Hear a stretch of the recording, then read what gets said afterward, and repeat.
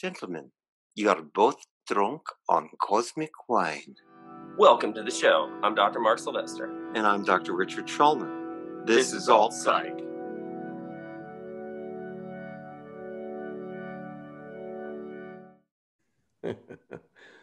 I'm just kidding. We're live right now. Live on tape. Welcome to the Thunderdome.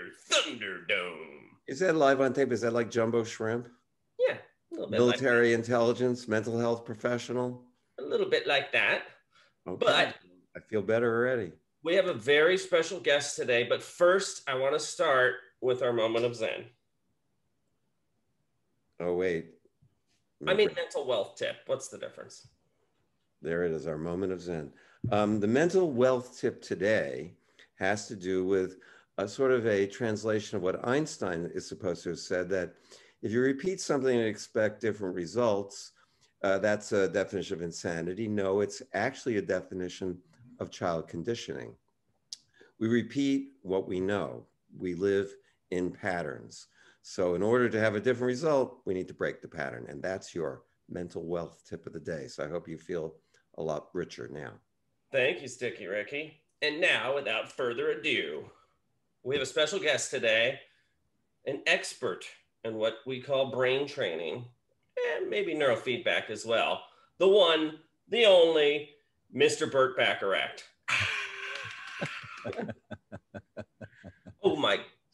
Oh, wow, this is awkward. Oh, we couldn't get Burt. Well, who the hell is this? His brother? Look, the wrong guy. Okay. It was all I could do. It was short notice. Now, come on. Okay. Give him a break. Is this thing on, Mr. Bacharach? Welcome to the show. Welcome to the show. Thank you. You actually hung in there. This is Nickel Bacharach.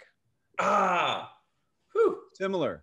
Close. No cigar, but similar. I bet that's the first time you've had that reference in your entire life. Today, it is the first time today. We're today. A dying breed who know who we're referring to when we say Burt. Yeah, you're really, there aren't that many, there aren't that many of us still alive. Check and mate. Okay.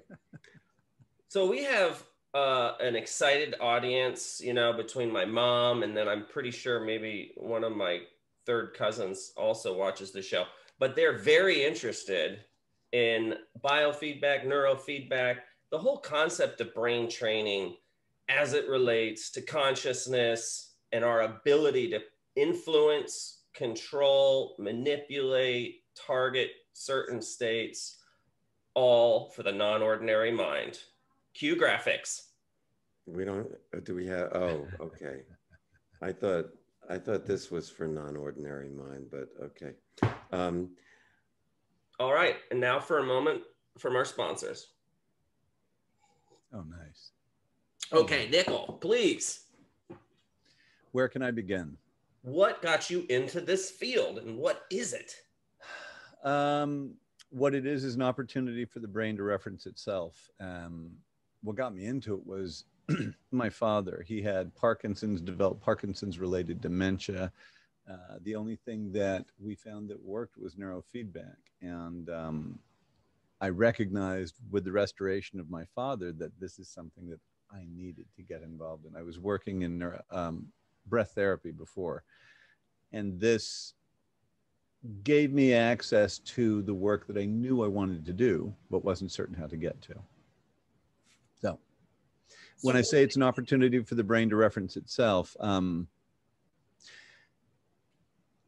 plainly stated, so electrodes are placed on the scalp. Information is fed from them to a computer, and that information is the electrical impulses of your brain, and the information is fed back from the computer to you, either through your eyes or your ears or both. And your brain changes its behavior based on the interaction it has with the computer. Biofeedback would be electrodes placed on different parts of the body where those sensors are reading electrical impulses coming off of muscular tension. That feedback gives you a chance to recognize a part of the body that's tight. In this case, it's the brain. And you are only peripherally involved. You are in your prefrontal and frontal cortex. And those two cortices aside, the rest of the brain is doing a whole bunch of stuff to support our experience of life. Sometimes with our help, most of the time without our help. Neurofeedback gives your brain a chance to reference itself. your brain, not just the parts that you can get to. So I've always wondered this part here, why is it that we live here, that our awareness lives here? Like for most people, when they close their eyes and you ask, where are you? Point with one finger. Yeah. They don't point to their chin. They don't point to the top of their head. They don't point to the bottom of their foot. Most people feel like they're right here. Why? Number one, I don't know. Number two, we have been able to identify that character and personality as we understand it exist. What differentiates me from you, from Richard, from the man in the moon, from my wife, from my dog, from my son, is here. I like vanilla. I don't like liver. Exists here. Once you get beyond this, the brain is very active in supporting our entire experience of life. However, what you like and what you don't like, the rest of the brain doesn't really care about. So kind of, could we say the ego is frontal lobe or prefrontal cortex? They're part of the show. Sure. I think conscious versus subconscious. Again, sure. Are you always disagreeable, sir? What I recognize is here's everything the brain does. Here's our entire experience of life. Here's everything else the brain is doing that we're hopefully blissfully unaware of. So when we describe something, we're trying to put it over here in what we understand, what we think. And it's trying to describe something that's beyond description. So ego, sure. The id, sure. I think it's impossible to describe everything that makes this what it is. And the divine storm that we see when we place electrodes on the head and watch that, which composes your entire experience of life, is fascinating. The really neat part about it is watching someone's experience of life change before their eyes. Yeah, and I kind of wish we could have demonstrated it on the show, but like a demonstration, the way I'm picturing it is I get some EEG, maybe a swimmer's cap or something really cool, something sexy, you know. You got it. Well suited to your eye color. Right, exactly. Right. Something that really complements my peepers, and then it gives you this baseline, what you refer to as brain mapping on your first visit. And then you use a computer interface, right, to both try to change the EEG. You're connecting kind of two parts of, I guess, the brain that wouldn't normally be aware of each other. For example, sure. Let's say we're training, let's say we're doing an eyes open design where you'd be wanting to manage executive function, specifically the ability for the brain to focus on a task at hand, not to the exclusion of all else, but simply to focus. So you'd be working here. You'd also be wanting to work in the left frontal, you'd also want to work in the right parietal. Think of the right parietal in this case, kind of like the guy or the gal, the person at the end of the tug of war line, the one who we wrap the rope around, who you know is going to be the anchor and no one's going to move us. That would be this part of the brain when you're focusing. So we would train these two parts simultaneously. What it looks like is I would give the individual a video to watch, something interesting, but not arousing, not concerning, something engaging, but something that doesn't put you on the edge of your seat and, oh no, what's going to happen next? And while they're watching the video, for example, the backlight of the video will dim. They'll still hear the activity, whatever the audio is in the video, but the light, the backlight will actually dim. And it is this portion of the brain or this portion of the brain not performing according to the parameters that we would have expected. And when the brain does perform, the feedback that the brain gets is the screen gets lit again. We call it training because it's a series of repetitive actions so that the brain finds its way to, oh, I like this experience of life. Likelihood of being able to achieve that and keep it after one session, you probably need repetition involved in that, much as you pointed out before. Training part. Thus. Well, as a person who's done this, it's kind of a remarkable thing. And I don't know if you were going to talk about the different brain states, Nickel. You don't actually think about it. It just kind of happens. Correct. You know, and I found that I could get to certain brain states very, very quickly once I had a few sessions under my belt. And I will say the first one, the typical first visit, I don't know if there's a typical first visit, but my typical first visit was like being on LSD or something. I came out of it so stoned. I was stoned for a couple of days afterwards. And I think my brain was just enjoying being free of my conscious mind, I guess. It was pretty impressive. Yeah, bravo. Does this have any application in rehabilitation? I seem to remember, you know, people with brain injuries, this was a very powerful tool to help them retrain all sorts of functions, right? Yes. Tell us a little bit about that. A little bit. Well, I've got a current client who's a prime example. Tumor. Not big, you know, about the size of a, well, not small, about the size of a Jack's ball. No, about that big. Big enough back here. So the surgery to address it rendered her with what we would basically describe as a traumatic brain injury as a result of, you know, pretty severe trauma that is invasive surgery to the head. And consequential loss of hearing in her right ear, balance ruined. I mean, careening into walls. She is now taking tennis classes. Oh, she wasn't a tennis player before. Balance is, the one thing we haven't been able to restore yet is hearing. She's got, there's a mechanical issue there because a portion of the brain was removed. However, the brain can be, yeah, it's kind of cool to think the brain can perform a workaround, and what she is aware of now is sounds. Not what we would identify as hearing, but static. And it's progress. So traumatic brain injury, it's ideal, whether the trauma is as a result of a car accident or a surgery. The brain's primary function is to keep itself alive, not to make us smart, attractive, or popular. Sorry. And it does so by ensuring a consistent and adequate flow of blood and oxygen. Any and everything that the brain encounters that threatens that consistent and adequate flow of blood and oxygen, we define as stress. Some of those stresses the brain ameliorates over time and goes back to the way it was before. Most of the time, it doesn't, because remember, it doesn't really care about you being happy. It cares about consistent, adequate flow of blood and oxygen. So some of those stresses, traumas that the brain encounters, whether they're physical, mental, emotional, spiritual, or otherwise, don't rectify. What neurofeedback provides is the chance for the brain, as I said before, to reference itself. And then if it so chooses, change those frequencies. 9 times out of 10, it will. What Richard described as it being an easy experience, to me, and I'm speaking from a very narrow perspective of, I think, what the two of you work in all the time. To me, what it looks like when someone really gets it is they let go. And of everything. What you want, what you expect, who you are, what you think, where you are, and what matters. You let go of everything. And the brain is given a chance to change.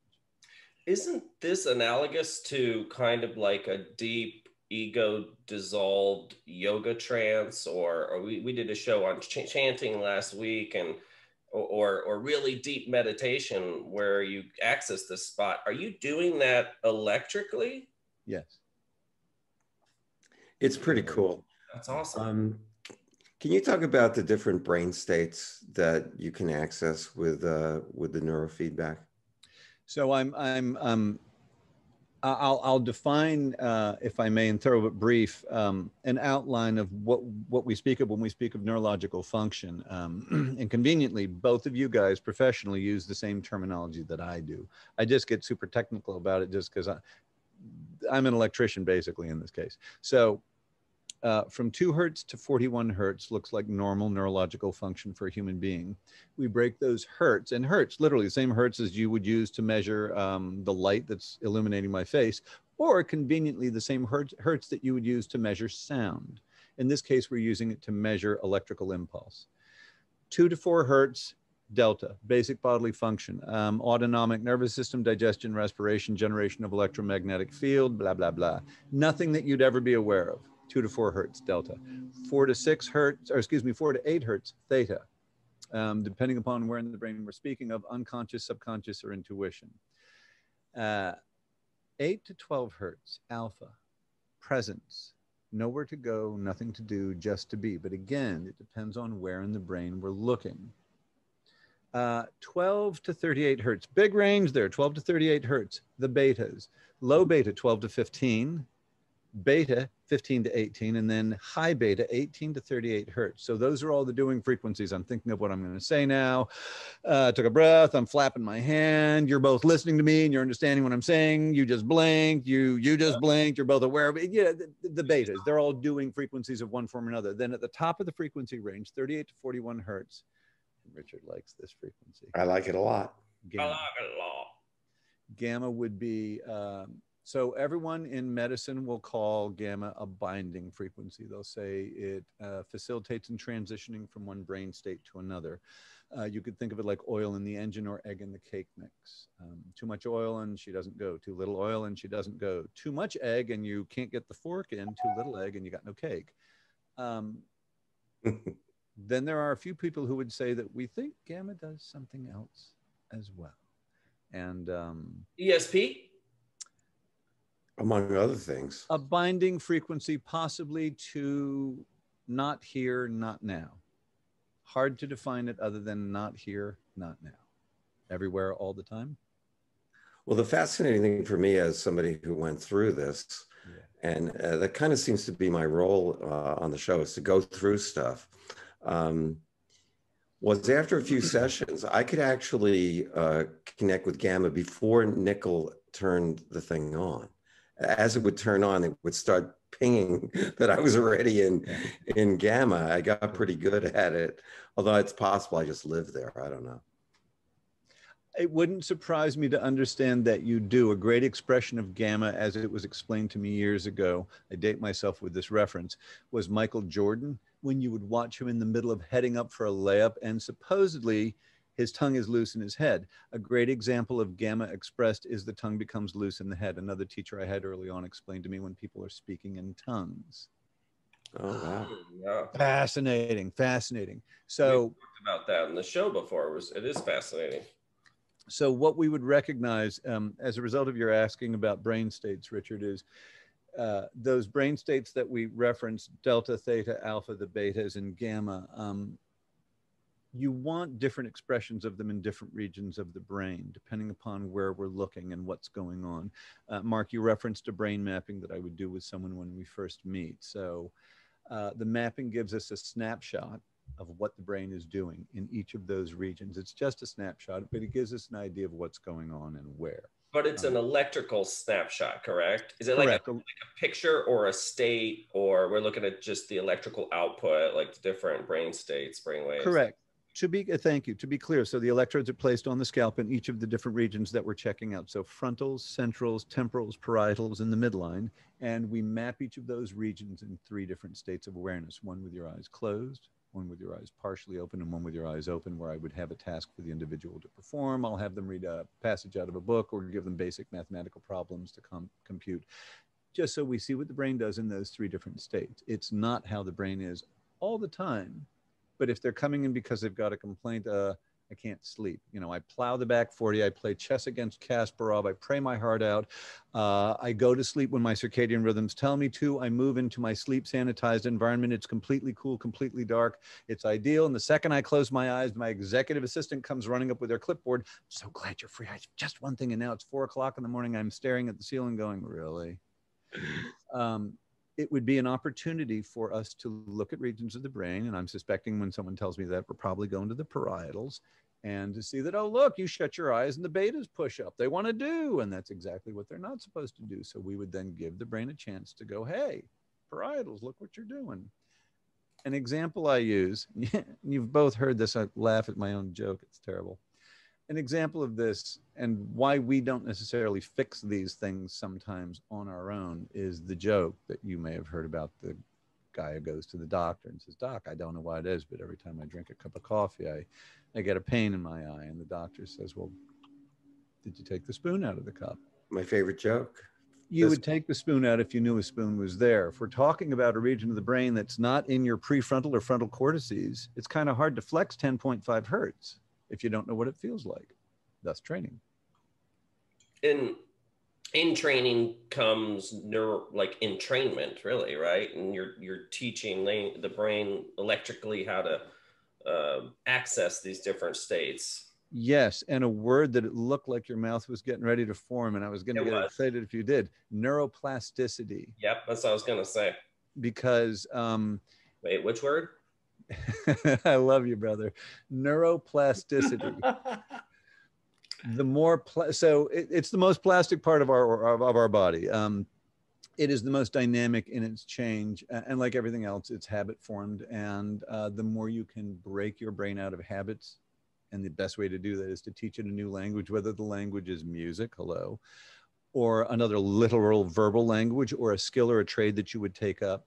But learning something new, completely new, immersion in the new keeps the brain young, keeps it plastic. So does neurofeedback. Can you use your powers for evil? I mean, is this something that the military would be interested in and some sort of a torture? Does this teach us about pathological electrical states of the brain, like, oh, doing this behavior or consuming this or exposed to that? Do you actually get to see the dark side of electrophysiology? And you weren't ready for that question, huh? Not like you all do. I don't get doorknob disclosures where someone is getting ready to head out, and as they're leaving and we had a great session, they turn and look at me and they go, "Oh, I used to strangle cats as a kid. I'll see you next week." I don't get that. I get that all the time. Did you say something? What? So what I do get is I get someone who would like to be other than who they are. And the nice thing about neurofeedback is you most completely become yourself. One's brain, you know, me and my identical twin have I don't have a twin, but if I did, we look identical, but our brains are completely different. One's brain function is as unique as one's retina, as one's thumb print or any other print. There's no replication of it that we know of. Through neurofeedback, you more completely become yourself. So if you happen to be a pathological sociopath, yeah, that may be what blows up in you. You knew that? You can see that? Only because I love you like the brother. You haven't even put the electrode on my head. So, well, right. And he's going to keep his covered so nothing gets to him. I have a tinfoil one in the corner there, but I don't want to get off camera. What about spiritual experiences? Oh, yes. We talked about this before the show. When I got started in this, my list of things that I understood I would be addressing would be anxiety, depression, athletic performance, academic performance. Like I say, my father had Parkinson's, so there was a physical tremor and dementia, and I figured it was all the stuff in that world. You know, I've got a list of complaints that I can go after. So I set up shop initially in LA, and my first client ever, I had gone through some training, and I understood what I was going for. As we sit down, and I'm gonna, you know, I've got my head ready toward this list of complaints that she's gonna give me one of, and I'm gonna go, "No problem." And her first words are, "I would like," and I quote, "I would like to perfect my connection to my source." Mm-hmm. And anxiety, no. Depression, no. Athletic, and I say, "You want to get close to God?" She goes, "Uh-huh." And I'm thinking, I don't know. I mean, okay. The neuroscientists say God lives in the left angular gyrus. So, you know, this is an area you can electrically stimulate during brain surgery, and people will have a religious experience, and sometimes even I was listening to a lecture on the default mode, and I called Nickel up and I said, what do you know about the default mode? He got very quiet. And then he said, you Are we gonna get were, censored for this again, Rich? what's that? Are we going to get censored for this? What you're about to No, say? no, it's not dirty. I hope so. Anyway, so he said, well, yeah, that's where you process, you know, sort of, I forgot what you saw, the holistic or some, well, you could say it. I said, well, I'm listening to a guy talking about LSD. And I'm wondering if can you tap into that? Have you ever done it? And he says, no. I said, would you like a guinea pig? He goes, so that I, of course, became the guinea pig, and it was freaking amazing. Yeah. I mean, it was like a shamanic ride down these different tunnels of experience, and with all kinds of religious symbols that I didn't conjure up. I mean, it was some part of me must have conjured them up because I was in the middle of it. And when I finished, I said, well, why did you turn it off so soon?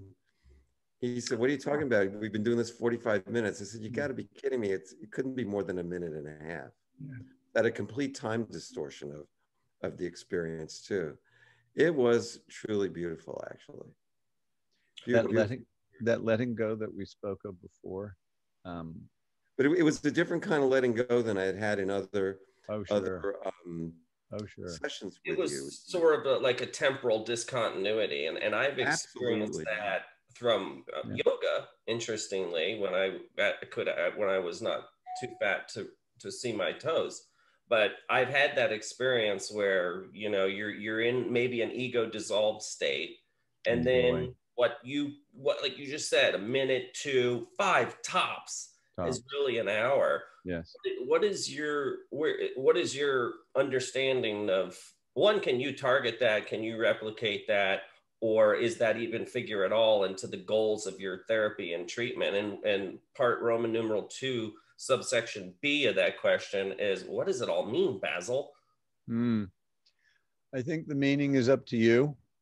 I think to answer your first question, can we? Yeah, it happens pretty much every session with someone. I wrap up with a design called alpha gamma synchrony in the left and right parietals. It's an eyes closed design, and the end user's assignment is to let go, notice their breath, let their attention fall here. If they're comfortable, and here's a hot tip for everybody, by the way, to enhance your stillness practice. If your eyes are open, great. If your eyes are closed, fine. But eyes opened or closed, try, quite seriously, looking with your eyes at this point while you're in your practice. Eyes closed, no one's going to know. Eyes open, just make sure no one's looking at you, not wondering what you're doing. But literally, have your eyes do this. That's going to be the thumbnail for our show right there. Just beautiful. And thank you. and the other thing is, I asked already. Well, yeah, he's screen capturing. Oh my God, I'm getting it. And the other thing is, I ask the individual to notice the tip of their tongue and where it rests between the teeth and the upper gum line, and just notice that pressure, and to finally be attentive to their breath. And by that, the tide in, the tide out. We run that design for on average 20 minutes. Invariably, the first couple of times I run it, oh wow, how long was that? It was about 20 minutes. Nuh-uh. Yeah. Oh my gosh, that was like 2 or 3 minutes. No, it was 20 minutes. That part fascinates me because to me, that is, my assumption is that correlates to some targeted state, obviously a deep state. But very rarely does the brain shut off its chronometer. I mean, everybody has had the experience. It stops mattering. It doesn't shut off. It just stops mattering. It stops mattering. Okay, I like that. But even when you're asleep, it matters. Your brain will wait. If your alarm clock's set for 7:30, your brain wakes you up at 7:29. How? This ain't sleep. This is it's so difficult to define. But I've called it going away. The body stays in the room. They're not there. Yeah, but the mind is not local. The brain may be local, but the mind is not local. I mean, how about that? And it is set free. Yeah. Yeah. It is released from the bounds of this physical means of transportation in the physical Yeah, world. I read a book once called Stalking the Wild Pendulum. And it was, I don't know if you ever read it. Itzhak Bentov was brilliant. He's a physicist. He's gone now, but so what he said was really fascinating. He said the pendulum is going to go like this, and if you track the movement, as it reaches the end, it slows down Yeah. and stops. He said, well, what happens right before it stops? One over infinity distance. Okay. Well, at 1 over infinity distance, rate times time equals distance is meaningless. And that what happens is that you're everywhere in the universe at once. Yeah. And his hypothesis, which I thought was just incredible, was that that's what psychics do when they get information, or what people do when they connect with the collective unconscious. Yeah. They're in that special zone where they're accessing the non-locality of mind. And I just love that idea. Yeah. That there is that it puts the brain in a space where it's connected to that non-locality of mind, and you can access anything. And I experienced something like that when you hooked me up with in the default mode. Although I'd experienced it in other places, other places that you connected me to, but not as much as that one. That was a special experience. It was really beautiful. Mm. What's been the most bizarre or intriguing response that you've seen out of? You're supposed to say besides Rich, right? Well, no, while doing the treatment. Not who's the most bizarre person you've treated, but like what has happened during the treatment that you didn't anticipate? At the end of a session, so there's a couple ways to look at that. So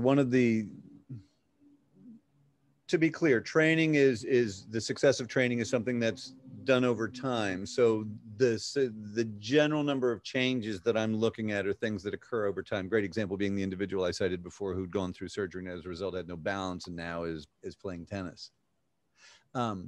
However, after one session, I've had a couple of interesting little anecdotes of things occur over time. One was, so I never charge for an initial appointment. It's never felt right, fair, or appropriate to bill someone to learn about me and what it is that I do. And at the end of it, I'm going to talk about neurofeedback. I'm going to describe it, but it's so subjective. It's like trying to describe what the color blue tastes like or what it feels like to snuggle up on yellow. So I say to the individual, look, if you'll let me, let me give you an experience of it, then you'll leave here knowing what it is, and then you'll decide whether it's for you or not. And so I do the same thing with everyone, and it's a quieting of the parietals, and it's first cousin to the alpha gamma synchrony design that I mentioned before, and we all benefit from it. So I do this on this gal who's she's in sales, and we met because she was trying to sell me, and I wasn't interested, but she was like, so what do you do? And I told her, and she's like, it's interesting. I said, well, come on in, and I gave her an experience. So we did that for 20 minutes. At the end of it, she sits up and she says, I'm really sorry, but I have to excuse myself. It's almost 4:30. I'm sorry, I have to leave. And she bolts. And I'm like, what the heck? That was weird. And I wrap up and, I'm done. And I go through my end of day notes and I'm getting ready to leave. And I get this call on my phone and it's her. And I answer. And she's like, I'm so sorry. I had to go. I had to call my broker before he closed up. I had an epiphany because of the session that I just had with you that I needed to sell part of my IRA to pay off my debt because I am quitting my job tomorrow morning and I'm moving to Hawaii. And she did. So that's an example of something I wasn't expecting. So that was kind of that's really interesting, kind of what I was getting at. Because sometimes some people, usually younger, have like, have a spontaneous out-of-body experience if enough of their brain that's working on assembling consensus reality is paused, diverted, slowed. So epiphany is actually kind of a better outcome, I guess, than like an out of body experience. But the first time that somebody experiences that timeless state, that may be the first time in their life that they've ever experienced that. And that you describe it as that timeless state, I think gets to where the three of us want everyone who we have the opportunity to work with to get to, because in that weightless environment for just a moment, the isness that composes us, whether it's our gray matter or our non-gray matter, has a chance to, for just a moment, reference itself. And in that moment, make light years of change. Let go.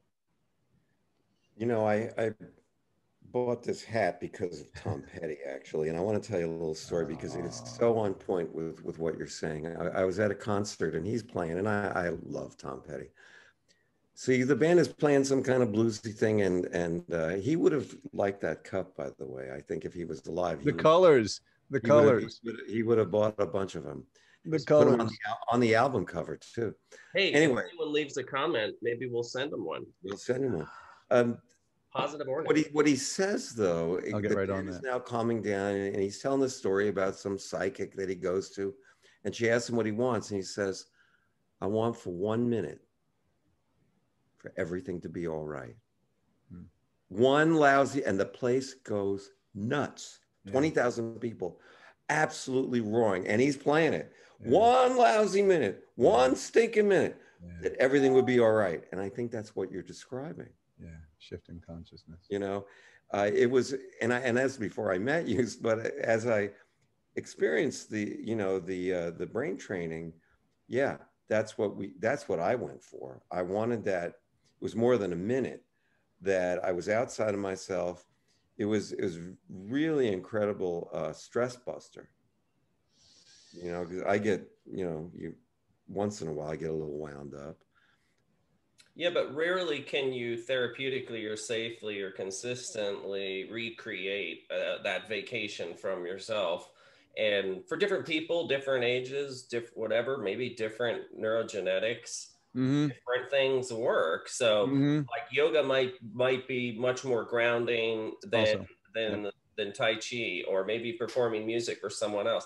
Where does this type of brain training fit in? In other words, is it sort of like hypnosis where there's some people are just really good at being hypnotized? Or is this more analogous to something like TMS, the transcranial magnetic stimulation, where it really doesn't matter what you believe, this is going to, turn on neurons and get these tracks talking? Or a little from column A and a little from column B. You asked before if government agencies are working behind the scenes with it. So actually, I'm not affiliated with either of these organizations, but I'm happy to say. So the Department of Defense, the DoD, has been using neurofeedback for, about 20 years now. And NIH, the National Institutes of Health, has been working with neurofeedback for like 22 or 23 years now, in both cases for working with people who don't, wait for it, tolerate, hold on, pharmaceuticals. And to deal with, with DOD dealing with people coming back from conflict who've got PTSD for one reason or another, and they can't tolerate the meds. Yeah, it works like crazy.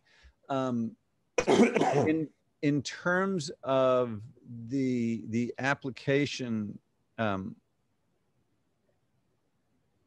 give someone hands on their life, in a sense of a direction. Let's say you're working with, let's take post-traumatic stress disorder just because it's right there. What the brain is given a chance to do is, and you, the end user, will eventually have a sense of what that feels like.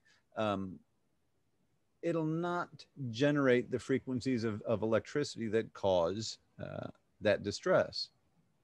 Now, it's not going to be invasive in the way that frequency is going to be manipulated if you actually place something on the scalp that is generating an electrical frequency and encouraging the brain to pick it up.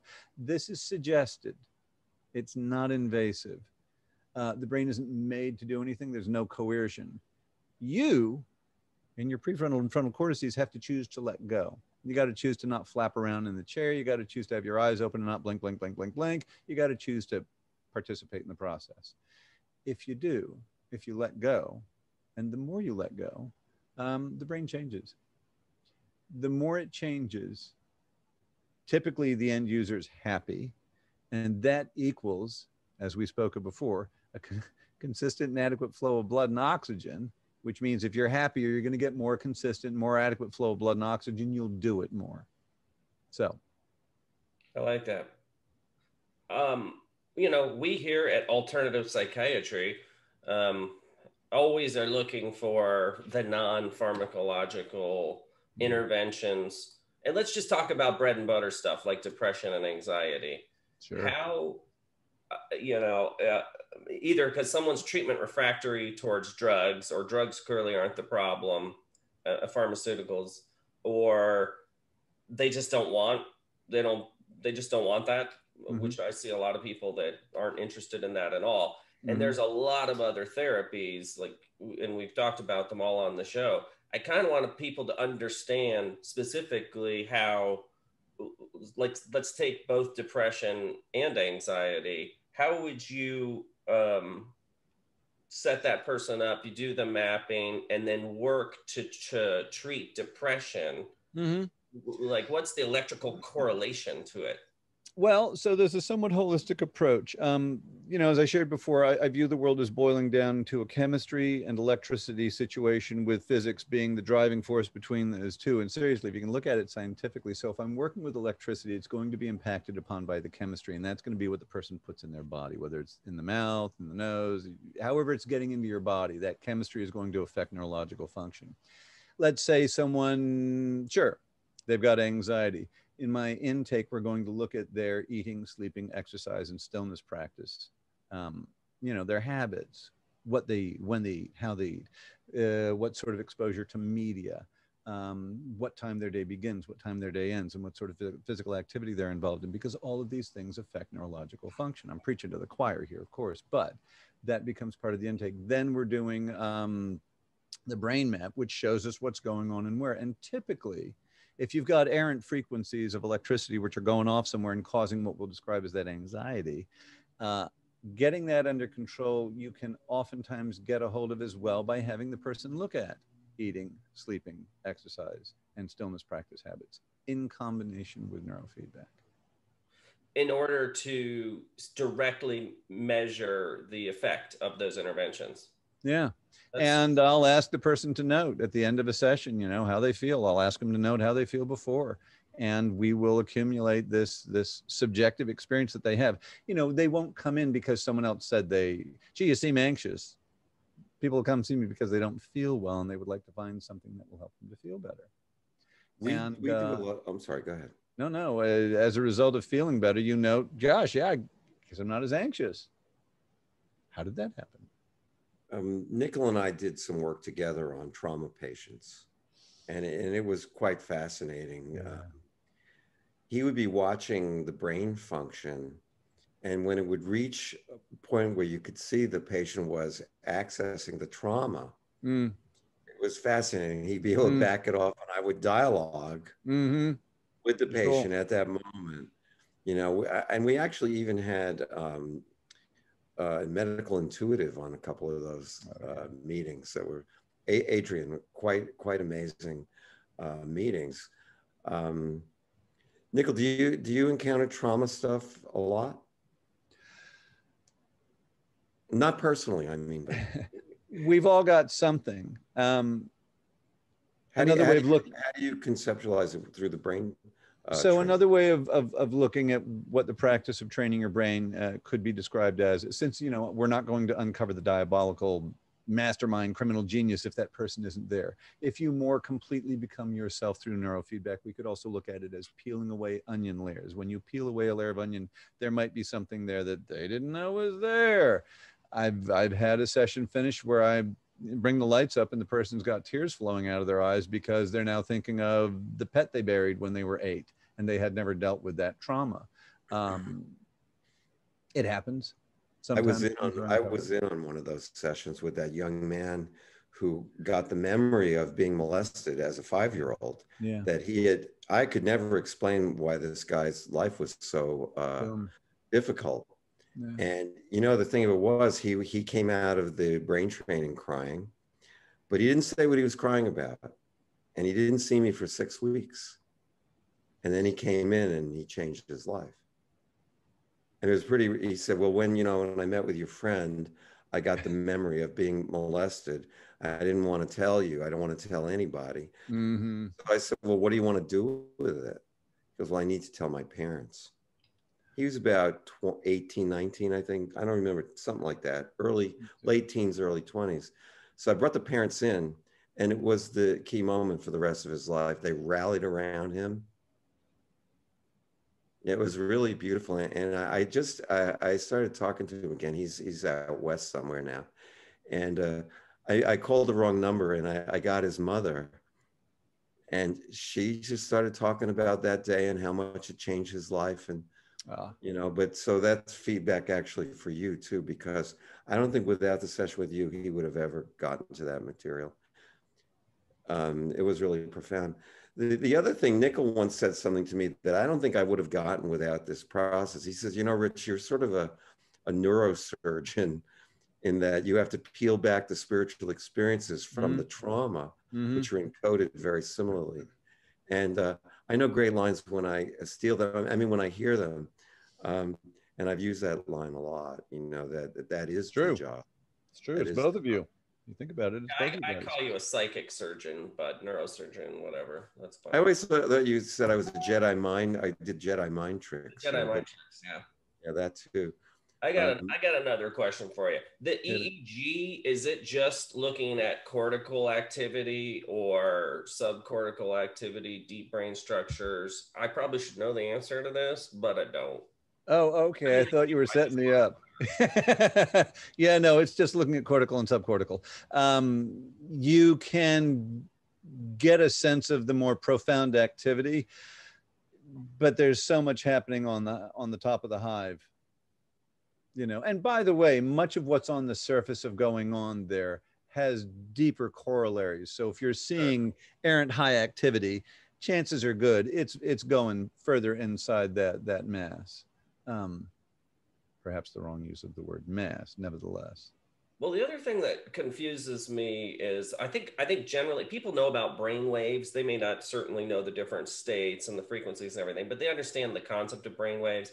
And I think erroneously people think, oh, if let's just say I'm in beta, they erroneously think the entire brain's in beta. And that's not true. I mean, there are certain regions of the brain that might be operating at a different frequency. How do you tease that out? How do you separate that out? The studies that we have all been involved in, we the species of human beings, since we realized that there's something going on up there that's super complex, break down into super specific regions that are responsible. The broadest thumbnail that I can offer would be this. So prefrontals, frontals, personality, executive command. If we have a computer or a calculator, no motion, the happy accountant, right here. The brilliant artist, tortured and going to create something fantastic, right here. Physical awareness, physical body, right here. Memory, speech and language, oral, that is to say sound processing, right here. The parietals would be not here, not now, not in your body, not in your personality. And then the occipitals, right at the backs of the head, we would say 90% of their job is the processing of light. That broad thumbnail would also tell us you want, by and large, betas on the left side, alpha on the right side, betas in the front, alpha in the back. So alpha is presence and being, betas are doing. You want more doing in the front, more being in the back, more doing on the left, more being on the right. You don't want to pour gas on the creative artist, otherwise they're going to wind up going and being super unhappy. You don't want to make your active side just sit down and have a massage, because then nothing gets done. When something's wrong, when something's out of balance, when someone says, oh, I function best on beta. Yeah, no, you don't want beta globally, but what they're probably referring to is they've got a nice, generous expression of beta, primarily low beta, happening in the left frontal. They probably have a little bit of low beta happening in their right central, antithetical to what we would normally think. But the central cortex, the right central cortex, we also think of as the sensory motor cortex. And here, that low beta, 12 to 15 hertz, we think of as the sensory motor response. And it would be that awareness. Oh, I might need to pee in a little while. Gosh, dinner in a few hours. What would I like to have? That sensory awareness. You know, I feel like I could do well with going for a run, that sort of thing. So when you speak of, or when someone speaks of an awareness of the frequencies of their brain, yeah, it's not a blanket global expression. It's different frequencies in different parts of the brain to support what that part of the brain does well in. I get it? They do it? Hot diggity. I dig it. I dig it. I got 1,000 questions, but Hit Rich, it. why don't you hit them with a real hard one, really toughy. I don't have tough questions unless 42? I'm trying. What? Life, the universe, and everything? 42, isn't it 42? Okay. Do you work with addictions? I do. Not. Oh, so what do you do with that? Tough How question. do you? Okay. You can answer. Well, hang on a second. If when a person comes in, if they're actually using, can you still work with them at that moment, or they have to be clean when they come in? It's good and fascinating. So take it out of the realm of legal or illegal. Let's just say drugs. Mm-hmm. I worked with someone who was on 4 times the maximum adult dose of a pretty serious psychotropic, prescribed by a professional. Well, not you, but not, yeah, right. And This guy. so that way. And he wanted to get off of it. So we trained him to get off of it. It took a while, and the same applied to someone who was on 15 different meds, some of which were prescribed and some of which were inherited. Okay. Good work. And some of them were opiates. So legal, illegal, it's the brain on something. What I learned early on, and a colleague of mine and I, in pushing thoughts around, recognized, gee, it would be good to have that person who's on whatever they're on, go consult a physician's desk reference. Crack that PDR open and look at the side effects, all the symptoms of over-medication on that thing that they're on. Because as we train, they may start realizing that that medication is too strong. Now, if you're using something that's not prescribed other than by yourself, and you really want to get off of it, again, look for, oh my gosh, I usually have to take X to go there, and now it's taking half of X or a quarter of X. So can you be on something and train? Yes. Is it optimal? Probably not. But if the alternative to not being on it is you jump out a window, please stay on it. And let's... Or just like you said, that's an extremely powerful intervention. If you can reduce someone's reliance on a tranquilizer or pain medicine, that is always the goal. Yeah. Except doctors just hope that mysteriously their pain or anxiety gets better so that they can try to go down. If they're really aggressive, they get frustrated and force that person down. Rarely is there a discussion of complementary and alternative methods or techniques to get people off of this. Because let's be honest, most of the people that come to see me aren't naturopathic, wellness-minded people. They're people that have tried pretty much everything and failed, tried all of these damn pills, done the regular psychiatry rigmarole. So that's a tremendous thing. If you can decrease someone's reliance, that's an extremely hard thing to do. I mean, people will go up to Tampa and be put under anesthesia for 3 days to try to get off of meds. That's a heroic intervention. Don't I know it? Neurofeedback seems like it's got just a wide range of uses and still a lot we don't know.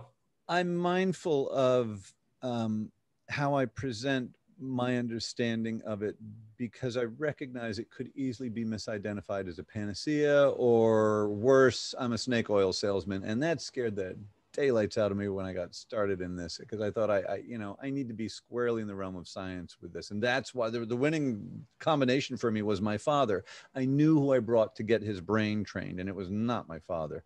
I knew who we had back 2 weeks later when I was dealing with someone who called me by my name and asked me how my wife was and asked me what my son was up to. And it's like, oh my God, who are you? It was great. And I realized I'm doing this. I didn't recognize the myriad things that could be addressed. And as you referenced before, so when we spoke before the show began,